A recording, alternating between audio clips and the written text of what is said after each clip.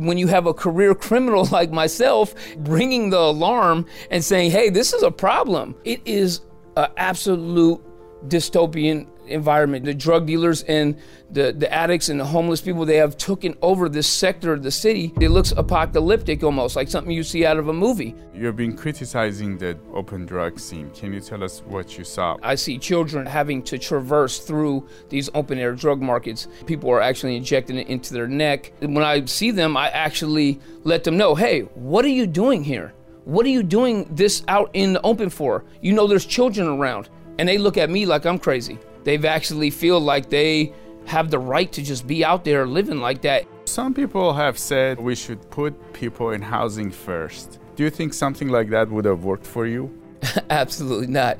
If they would have gave me just housing when I was in my addiction, I would have turned that actual housing into some type of drug house. It would have been wild. My guest today is Ricci Wynne, San Francisco resident and videographer. He was once a drug addict and labeled as a career criminal. But since then, he's turned his life around and has become an advocate for the homeless and San Francisco's inner city kids. He continues to take a stand for a change in city of San Francisco's approach to homelessness and drug addiction. This is by far one of the best interviews we have done on California Insider. They're basically ignoring the problem, if not making it worse by giving drug addicts paraphernalia like needles, tinfoil, straw, pipes, Brillo. And then what does that do? It inflicts the rest of that madness onto the society. They all have to deal with this person that is half out of their mind on drugs.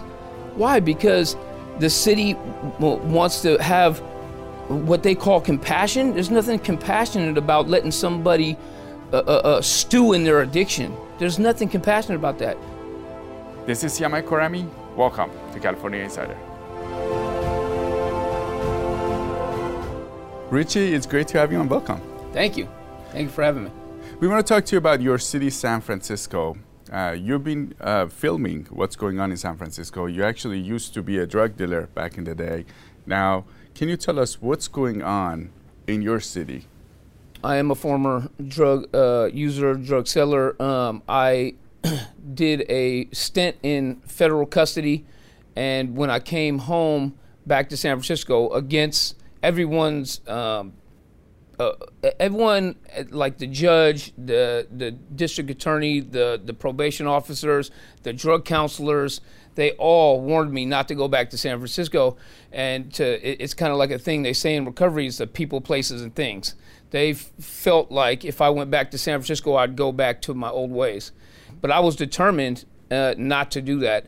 So when I came back to San Francisco, I started seeing things through a different lens. I started seeing it for what it really was, and it was really like jarring to me. I really started feeling some type of way about it, particularly when I see children having to traverse through these open-air drug markets, and and that coupled with me losing my cousin to fentanyl poisoning that same year really galvanized my stance on really trying to make a change in San Francisco, or at least bringing the situation to light so the policymakers can make the change. I'm no politician.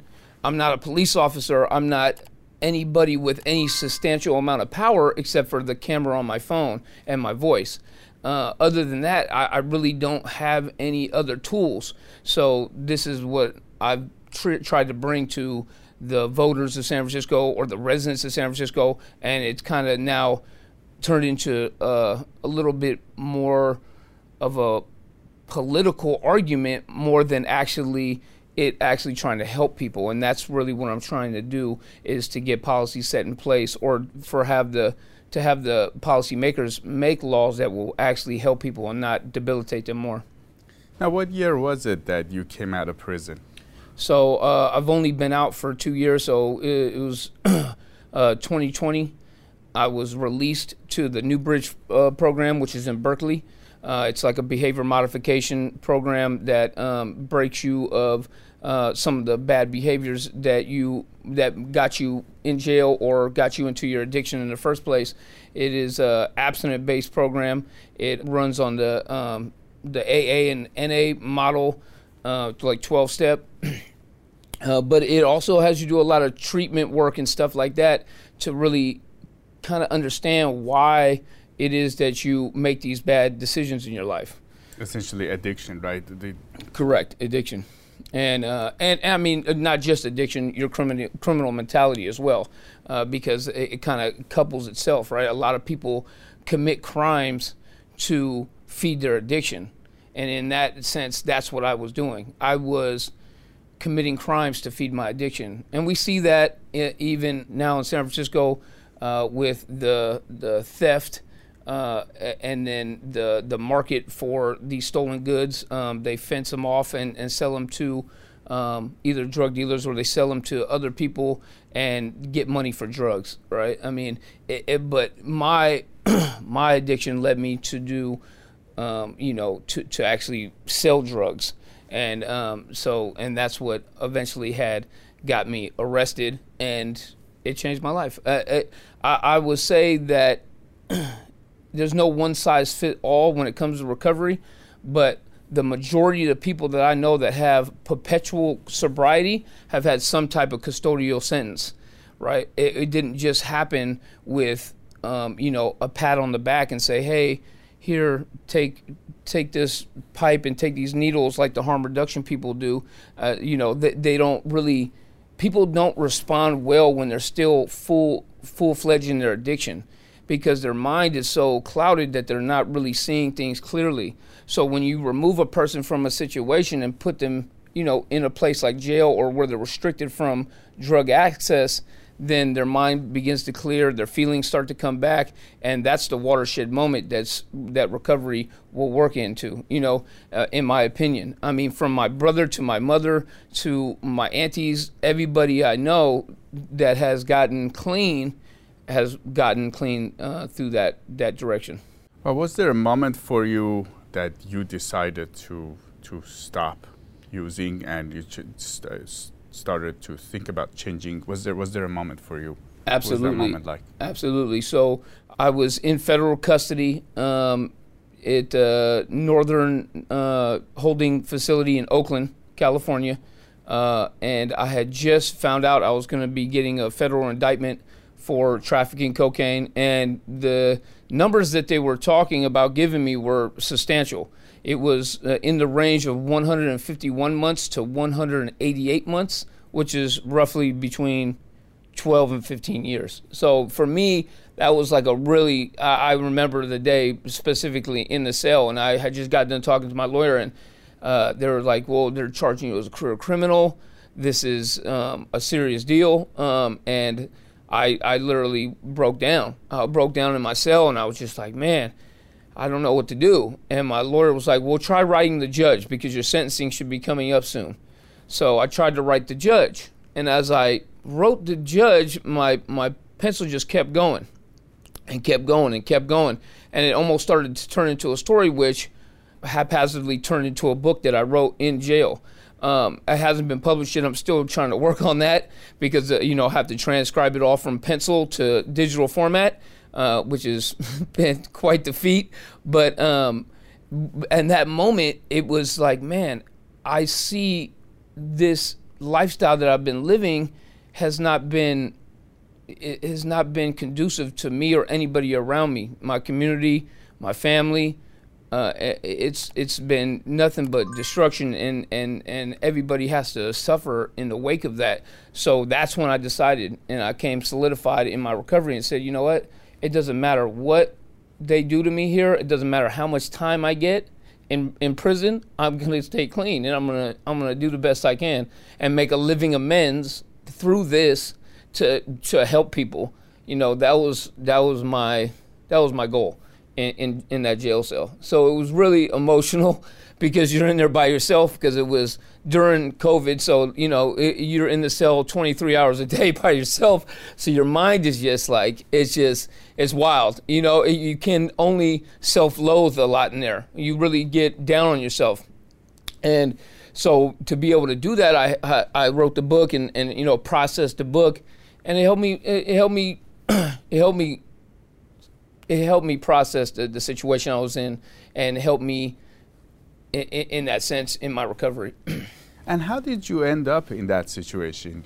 Can you tell us the story? Yeah, so when the prosecutor labeled me a career criminal, I mean, he wasn't too far-fetched. I have been continuously getting in trouble for these offenses in the San Francisco Greater Bay Area for quite some time.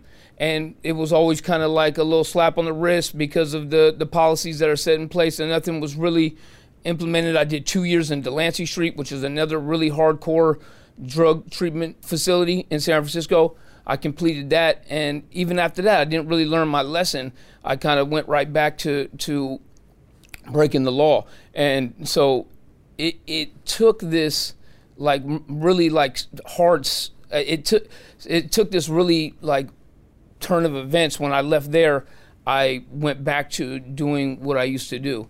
I easily relapsed and went back to selling cocaine and running the streets, and eventually my bad behavior caught back up to me. It was a New Year's Eve party, and I invited all these people there. There was cocaine everywhere, and people were filming, and then that film eventually made its way to the narcotics agent's desk. And when it came across the desk, they were like, well, this guy is, I mean, he's a career criminal. This guy's been selling for quite some time. We know who he is. So they followed me for maybe 3 months, and then finally they apprehended me at a gas station, and I went kicking and screaming. I tried to run from them. In your addiction, you do wild things. I tried to run down a one-way with oncoming cars coming at me. There was a whole foot pursuit. They tackled me. I mean, it was pretty wild. And these are the type of things that I look back in retrospect, and I'm like, man, this is wild. I risked my life for this addiction, and it's insanity, really.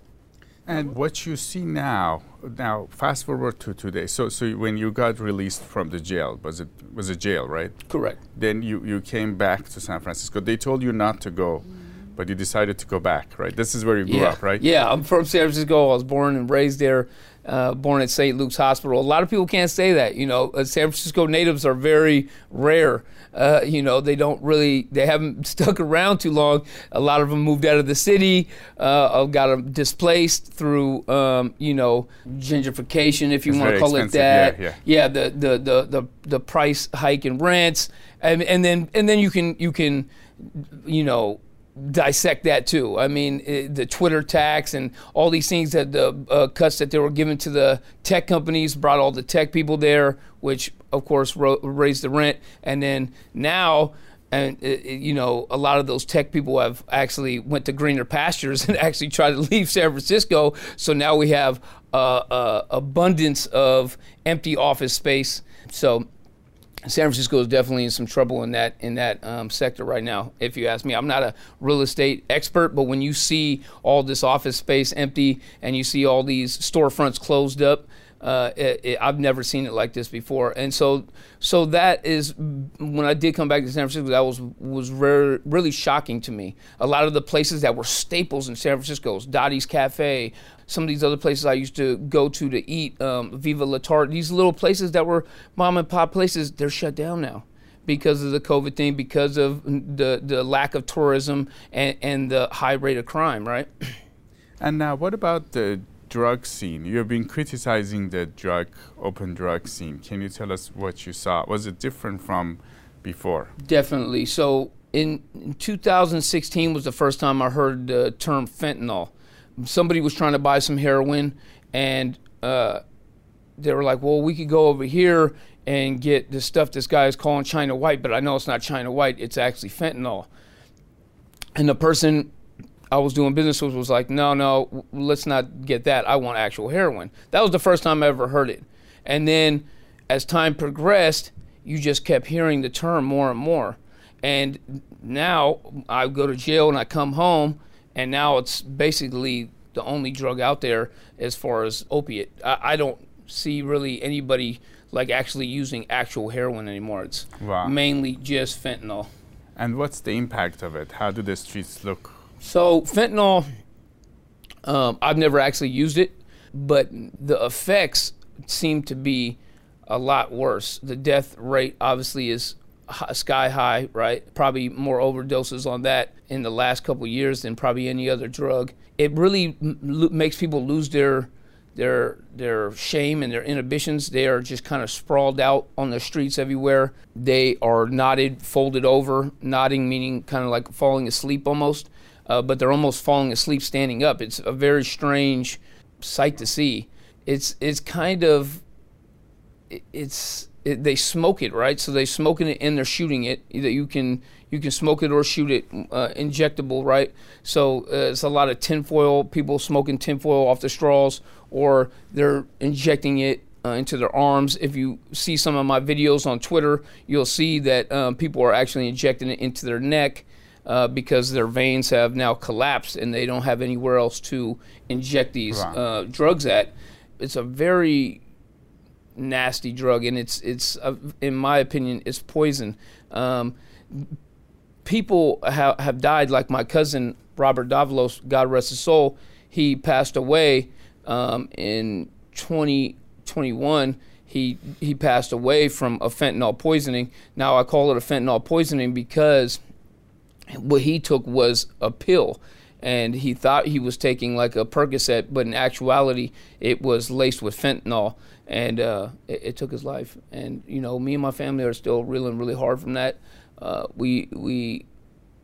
My auntie, she's so heartbroken over it, and it just kills me every day, man. That was my little cousin, and that's what I really feel like it's just so unfair about this drug, and I just really want it eradicated off the streets, because at the end of the day, you don't take. If I were to say, okay, I want a drink of water, right? I want water, and I take a sip of that water, and it kills me. That's not what you intended to do when you drank that water. You didn't intend to die, right? A lot of people are getting this drug, and it's unbeknownst to them, it's going to kill them, and it's not fair, right? It's not fair. Do I think San Francisco will be a drug-free utopia? Absolutely not. But if we can at least get rid of this fentanyl situation, I think the streets will be a lot better. We're sorry about your loss. Thank you. And in terms of what's happening now in the streets of San Francisco, there's a lot more drug sale, or is it more in the open? It's definitely more drug sales. It's really more in the open. It's the Tenderloin always used to be a very hot area for open air drug markets, right? It was notorious for that. But what I've seen is that it's actually spilled over now to the other side of the market, into the Soma district. And like I said, where I filmed the video of the children getting off the bus stop, that's on 8th and Mission. I mean, Mission Street is a main corridor for the city. I mean, it's Mission and Market. Those are the two main corridors for San Francisco. And when you have one of the major intersections like that being hijacked by drug users and drug dealers, I mean, you really have a problem on your hands. You know, you've let it get out of control. Well, I mean, not to just say, when you have a career criminal like myself ringing the alarm and saying, hey, this is a problem, right? But then on the other end, you have career politicians, you know, like Hillary Ronen or Dean Patterson or, you know, London Breed, and they're basically ignoring the problem, if not making it worse, by funding the Department of Health, which in return is giving drug addicts paraphernalia like needles, tinfoil, straw, pipes, Brillo. I mean, you name it, they give you anything that you ask for that will help you ingest the drug.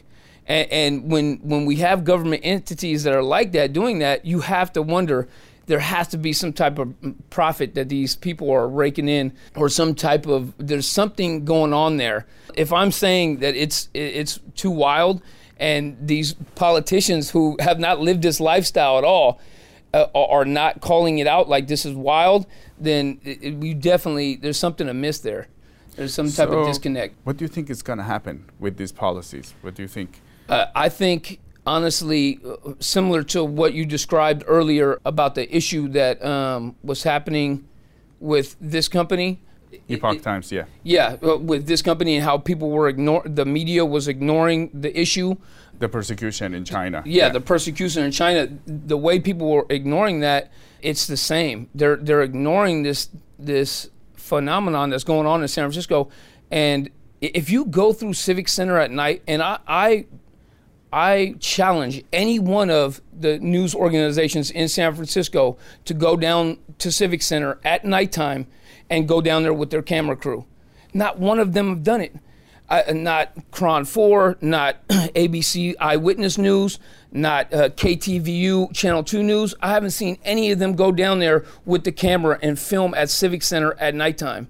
It is an absolute dystopian environment down there that these people have. When I mean these people, I mean the drug dealers and the addicts and the homeless people. They have taken over this sector of the city to where it looks so crazy. It looks apocalyptic almost, like something you see out of a movie. And I have a hard time going down there and actually filming myself because I feel uneasy about doing it. That's how bad it is down there. But I feel as though because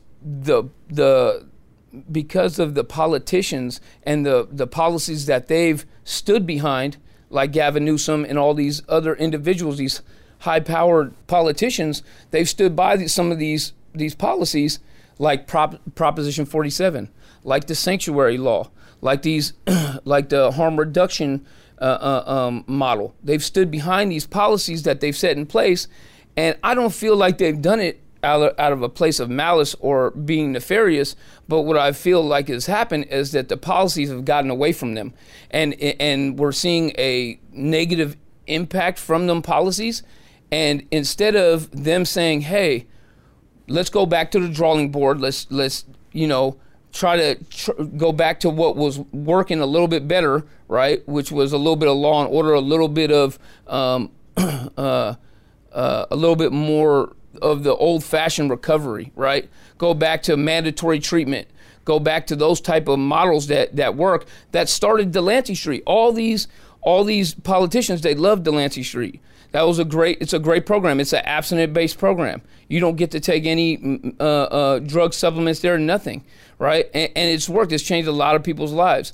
And these are the people that were on the forefront of recovery. The Newbridge program. These people were on the forefront of recovery.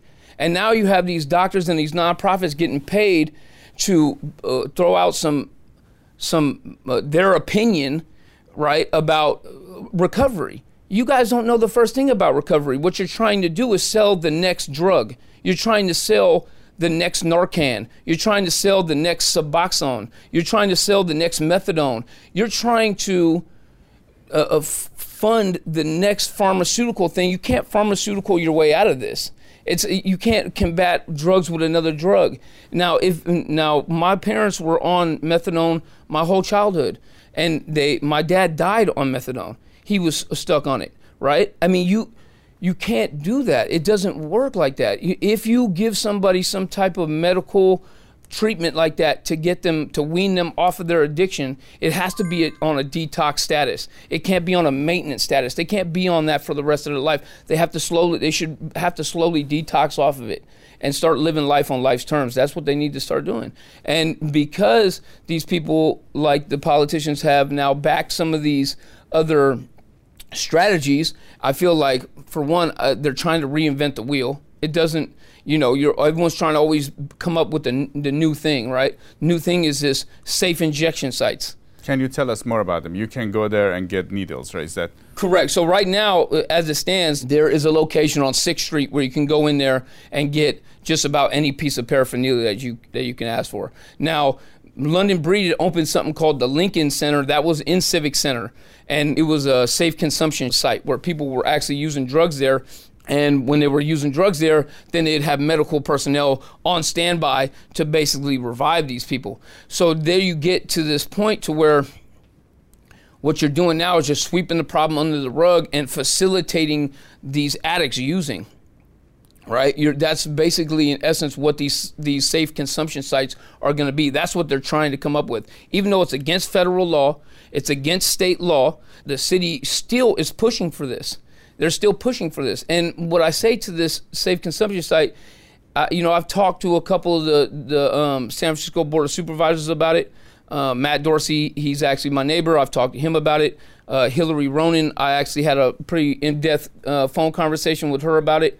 And in essence, what they want to do is have these medical personnel there at this scene, have somebody safely inject fentanyl, which is an oxymoron, because there's no way to safely inject a street drug that is being manufactured in another country that has no regulation and nothing like that. So there's no way to safely inject that, but we'll let them use that title. I call them unsafe consumption sites.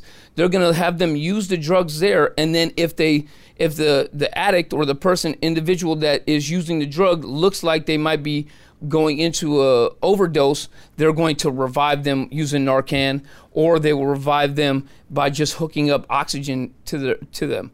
What is that? You're basically letting people live in a vegetative state. It's a form of bondage, really. And I'm so against these safe consumption sites, I can't say it anymore, because not only are they facilitating them using drugs, now when that person decides to leave the safe consumption site, right, they're going to have to leave the safe consumption site. When they leave, they're going to be inebriated out of their mind on this substance. And then they're going to be in psychosis. And then what does that do? It inflicts the rest of that madness onto the society, the kids, our property, the cars, the businesses. They all have to deal with this person that is half out of their mind on drugs. Why? Because the city wants to have what they call compassion. There's nothing compassionate about letting somebody stew in their addiction. There's nothing compassionate about that. They think that meeting a person halfway when they're still on drugs, they're going to let them use drugs here, and then while they're high, they're going to try to counsel them and talk them into recovery. It doesn't work like that. It doesn't work like that. People don't make sound decisions for themselves when they are in their addiction. It doesn't work like that. So I feel like the politicians are just digging themselves deeper and deeper. They're letting their political pride stand in their way. Instead of saying, hey, these policies aren't working, we're going to backtrack, they're just digging deeper into it.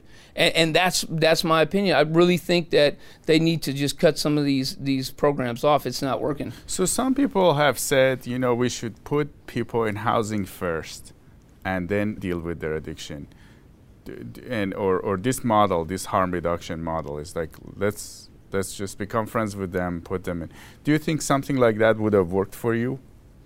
Absolutely not. If they would have gave me just housing when I was in my addiction, I would have turned that actual housing into what they call a trap, or like some type of drug house. It would have been wild. That you can't focus on housing first. Homelessness is a byproduct, in my opinion, of addiction.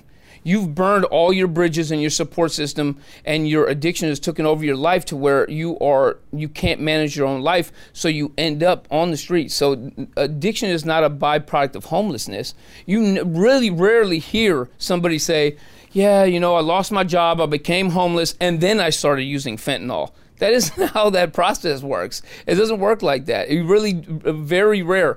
I would have to say actually the opposite. It never really happens like that. And I'm not just landing just on fentanyl. It could be whatever drug, fill in the blank, right? Alcohol, methamphetamine, crack cocaine, any of those are usually the cause of this homelessness, that coupled with obviously some type of mental illness. Some of these individuals are dealing with a severe mental illness, and some family members can't support somebody with a mental illness as well as other families can either. So those people are the most vulnerable, right?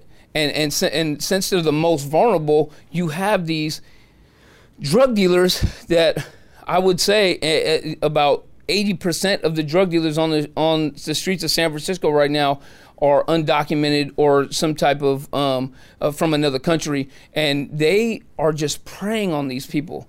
They are preying on these people that have mental illness, and we're allowing it to happen. We are funding this really destructive ecosystem of drug use. We're funding it by giving the addicts GA. You're giving them general assistance, right? You're giving them general assistance. You're giving them free money, and then they're using that money you should see the corners when that money hits the EBT card. When the money gets downloaded onto that EBT card on the 1st or the 3rd or whatever it is, those corners are just So that's swarming. the money that's given to the homeless, is that? Correct. It's given to other people too, just not the homeless. It's given to struggling families and people that are that may actually need it, right? But they're giving it to the homeless people and to the drug addicts, all in the same. Just to go back to the housing question, do I believe that people need help with housing? Absolutely. But do I feel like they should have to meet a certain criteria to get that help? If you want to get help with housing, then you should have to pee clean. You should have to pee test clean to keep that funding coming in to get that help, right? To get this GA, you have to prove that you're not on drugs. But we're not going to give my tax money, right? Which, isn't much.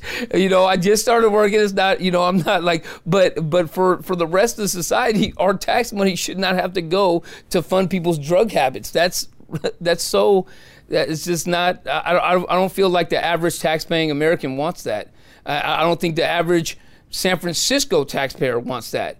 I don't think a lot of them even really know what's going on. When I filmed a lot of the stuff that I documented about the harm reduction, about them giving these needles out and giving this paraphernalia out, all from the Department of Health, which I'm not a professional about where this money is coming from, but I know it's sanctioned by the Department of Health, the San Francisco Department of Health, and that's a government entity that's basically getting paid by us in actuality, right? And some type of tax money is funding that, right? The money isn't just coming out of nowhere. So when you think about that, and when these other people were, enlightened to that, and they seen the videos that I made, they were like, "Whoa, I don't agree with this. I don't like this. This is crazy." My. So the money is straight going into drugs. Essentially, yeah, it's going right. We're funding the drug consumption. Exactly. You're funding it with your tax money, and that's because we voted the way we did, and these people got into office or whatever,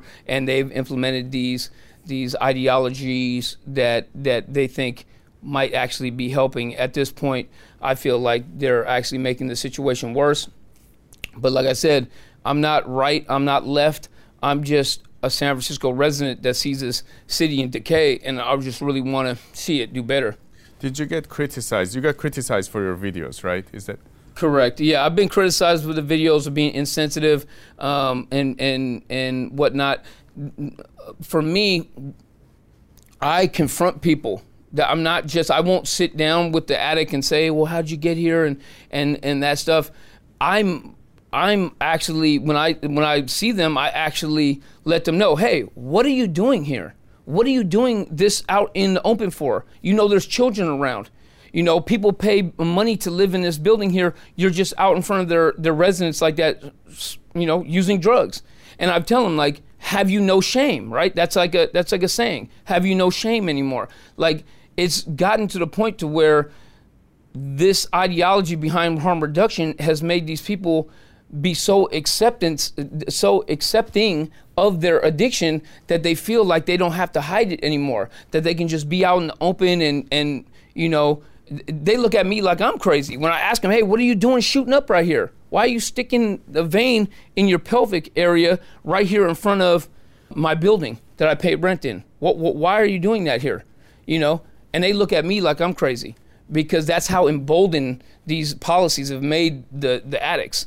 They've actually feel like they have the right to just be out there living like that and exposing children to this and exposing the taxpayers and all the other citizens of San Francisco to this because of this rhetoric that the Harm Reduction Coalition is putting out, the Homeless Coalition is putting out, and it's really, it's kind of disgusting if you think about it, because these nonprofits are inflating their numbers, right?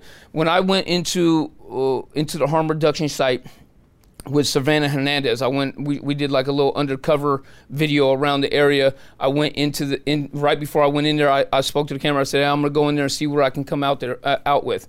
I came out with a big box of 300 hypodermic needles and 2 bags of a lot of other paraphernalia stuff, right? And so in that moment, you think like, okay, well, this nonprofit is boasting, I don't know the exact numbers, but they're boasting maybe, oh, we passed it out 3 million clean needles and stopped the transmission of deadly diseases out here on the streets of San Francisco. Well, no, not actually. What you did was you passed out 3 million needles. Well, half of them ended up in the trash can or in the gutters, and because the homeless people just lose them or they scatter them around, and you're inflating your numbers. Did they ask you about, hey, here are the needles, but we can help you with recovery? No, so that was the most shocking part. After I got done with everything, I had the 2 bags in my hand, and I looked the guy in the eye and said, you know what, I'm just really struggling right now to stay clean. Where can I go get clean at? Wow. And the guy said, I don't know, maybe talk to her. And so there was another lady, I didn't get her name, but she works also for the harm reduction site. And I said, hey, is there any type of rehab or something I can get into tonight? I need to get into. Oh, well, you, not really sure. If you go down, no solid answer. And which was so amazing to me, because within a 1 block radius around that harm reduction site, you have the Minna Hotel, you have the Billie Holiday Navigation Center, and then you have Hospitality House right down the street from there. You have these places in the vicinity, wow, but they're not even directing people there because it's a money grab. These people are not interested in recovery. They're trying to just pass out these utensils and keep their funding coming. It's so apparent what's happening.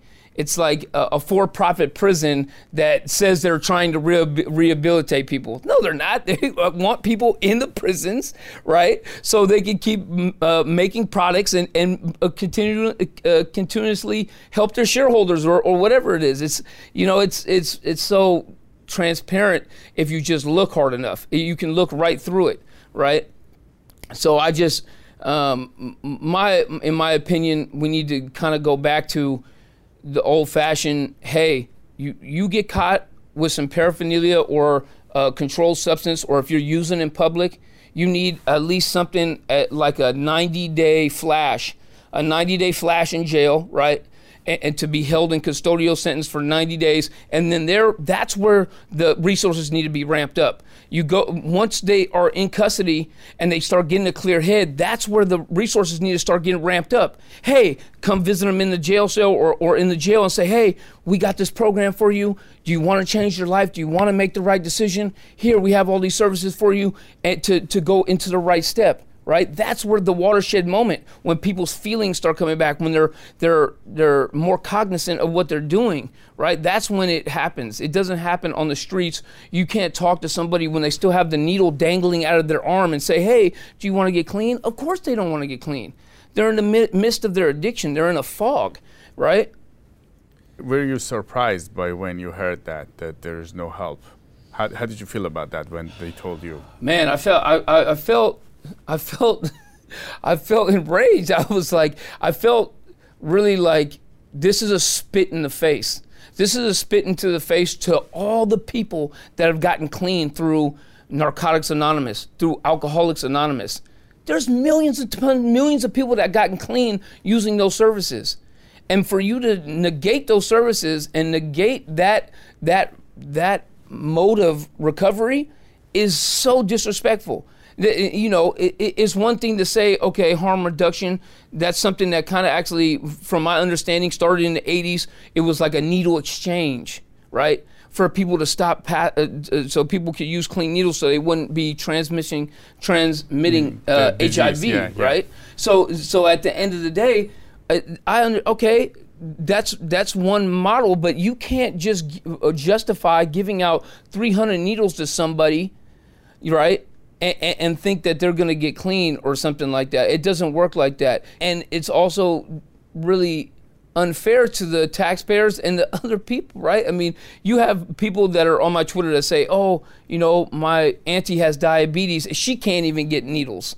But we're giving them free to drug addicts? That doesn't make sense. it's really just it's a real head scratcher. Now, when you talk to the politicians that don't agree with you, how does that conversation go? None of them will respond to me. Hardly any of them will respond to me openly on Twitter, like Dean Patterson or Scott Wiener or any of those individuals. They won't respond to me about anything of that nature. And I welcome them to a debate anytime about it, you know, because I've lived this. They just read about it in a book.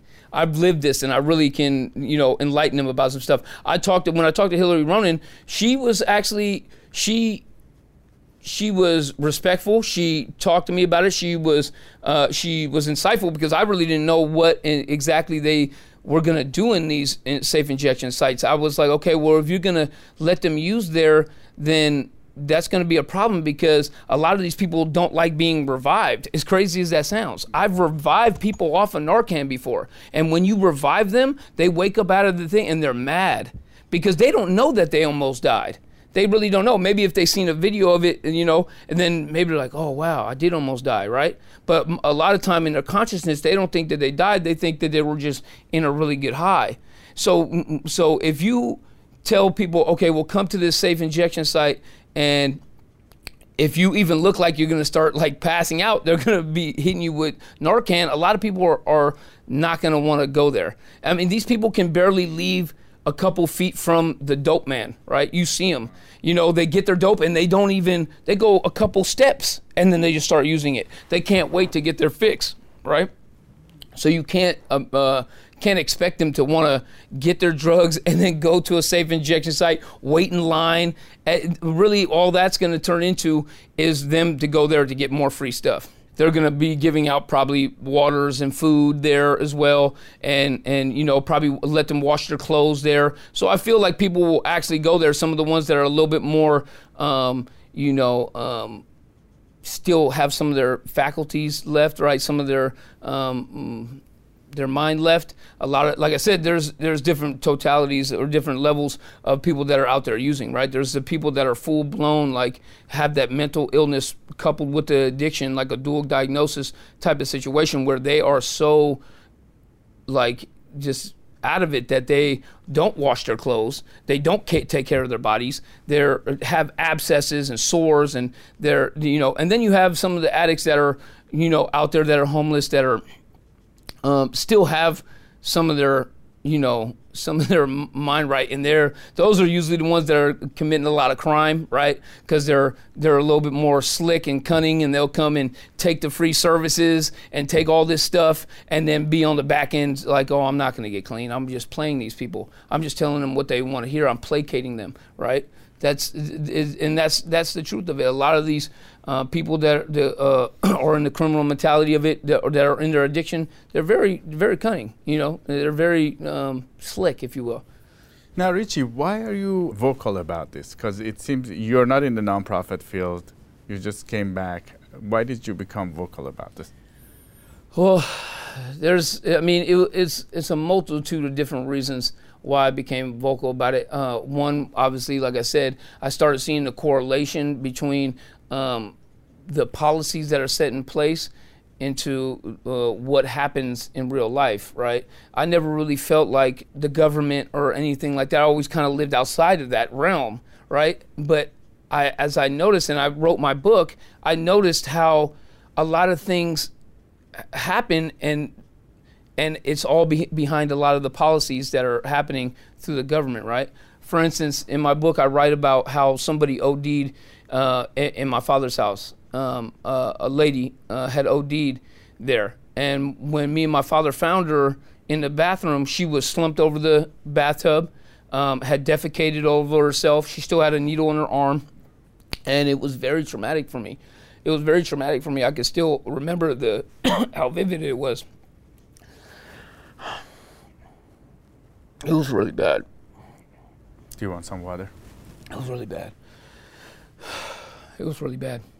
Seeing her like that at such a young age. And when my father finally had got the courage to call the ambulance, they came, drugged the body out, and then the homicide detectives came in and the cops came in.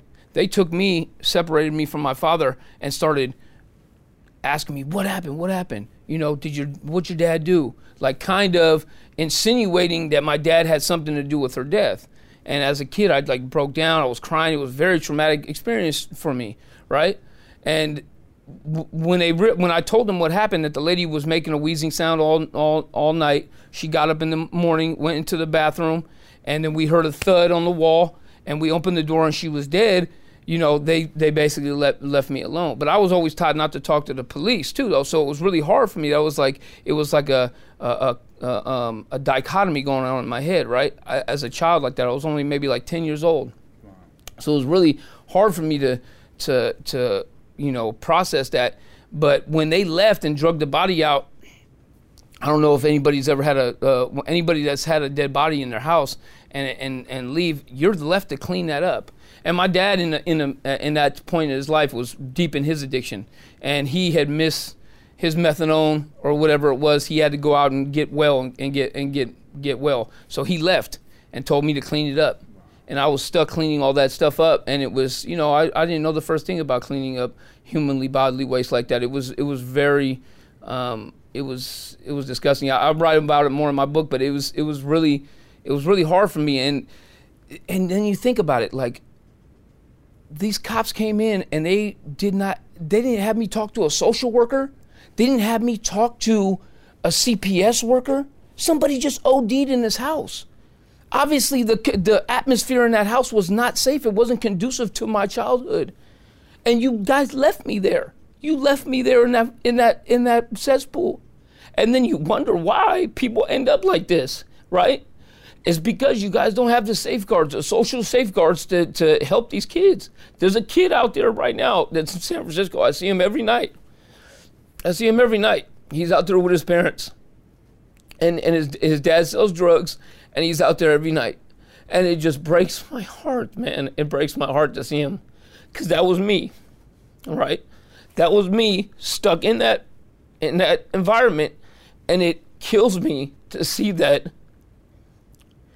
the people that are supposed to keep this kid safe are not doing what they're supposed to be doing. They're not doing what they're supposed to be doing. And that's why I've become so vocal about it, you know.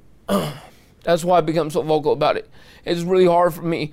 And like the day that I filmed the kids getting off the bus, off the 14 mission, I was so enraged. I brought myself to tears, and I was just like, man, when are they going to do something about this? This is crazy. These kids, these urban kids should not have to see this.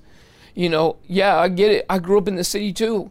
But it was nothing like it is today. I wouldn't want to raise my child in San Francisco.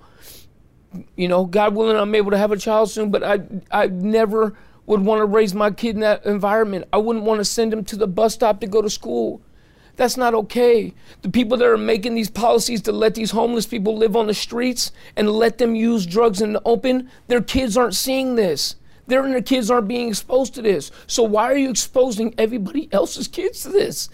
It's crazy. The judge that makes the order, right? Oh, homeless people can, live out here and you can't remove their tents. You know, you can just have them set up, anywhere they want, and you can't remove the tents. You can't, the police chief and the district attorney that are making this decision to say, well, we're not going to arrest the drug users, right? We're not going to arrest them and try to help them, because that's really in actuality what you're doing. Even us criminals will say it when we're in jail. Somebody will come off the streets, right? And you have what they call a frequent flyer, right? It's somebody that comes in and out of jail all the time. Throughout my 36 months I stayed in federal custody in Santa Rita, I seen one individual come back almost 4 times. He came in and out. And every time he looked worse, every time. And then he gets into jail. He has what they call 3 hots and a cot, right? 3 meals a day. He's getting his sleep back. He gets back. He gets his weight back up. He goes back out into the streets. And then he comes back again. And he's like this. He's all sucked up and half dying. And we all joke to these type of individuals. And we're like, man, they saved you. They saved you. If the forced intervention was not there, if the police did not take you off the streets, you would have probably died out there, right? I mean, that's how serious this addiction is, and people just don't see it for that, man. And the politicians don't see it for that because, God bless their bleeding heart, about this thing, but really their efforts are misplaced, and I would say a good majority of these people need a little bit of more, good old fashioned tough love. Hey, this is what you need to do. This is how you're gonna get clean. It's like training wheels, right? You put them on training wheels. Well, hey, we're forcing you to be here right now in this rehab. But then, like in Delancey Street, they have a term. It's called act as if. You act as if you want to be clean. You act as if you want to be a decent person. You act as if. It might not be internal yet, but when you act as if you want that, it grows on you, right? It grows on you, and then they take off the training wheels. Okay, you're out of the rehab. You're now maybe in a halfway house. Maybe you're, in a transitional housing. Okay, now you're off probation. Well, look at you go. You're doing it all by yourself now. You're swimming, you're riding your bike with no training wheels, right? It's really kind of simple if you look at it like that. It's like a step down process, right? That's what's worked for me. It's worked for thousands of other if not millions of other ex-convicts and ex-drug addicts. You don't just go from, using one day and clean the next because some counselor came and talked to you while they gave you some needles and tinfoil, right? Now, Ricci, you're the hope for these kids in San Francisco. No, so don't put that pressure on me. That's a lot of pressure. Ricci Wynne, it was great to have you on California Insider. Thank you. You made a t-shirt for your cousin. Can you show us the t-shirt? Yeah, so this is my cousin, Robert Davalos. God rest his soul. He died from fentanyl poisoning. And me and my family, we've been struggling with it ever since. And so I'm just asking for any politician that will listen or any lawmaker that will listen, please, let's help get fentanyl off the street because this stuff is killing our family members and it's not right. Please help us out. Thank you.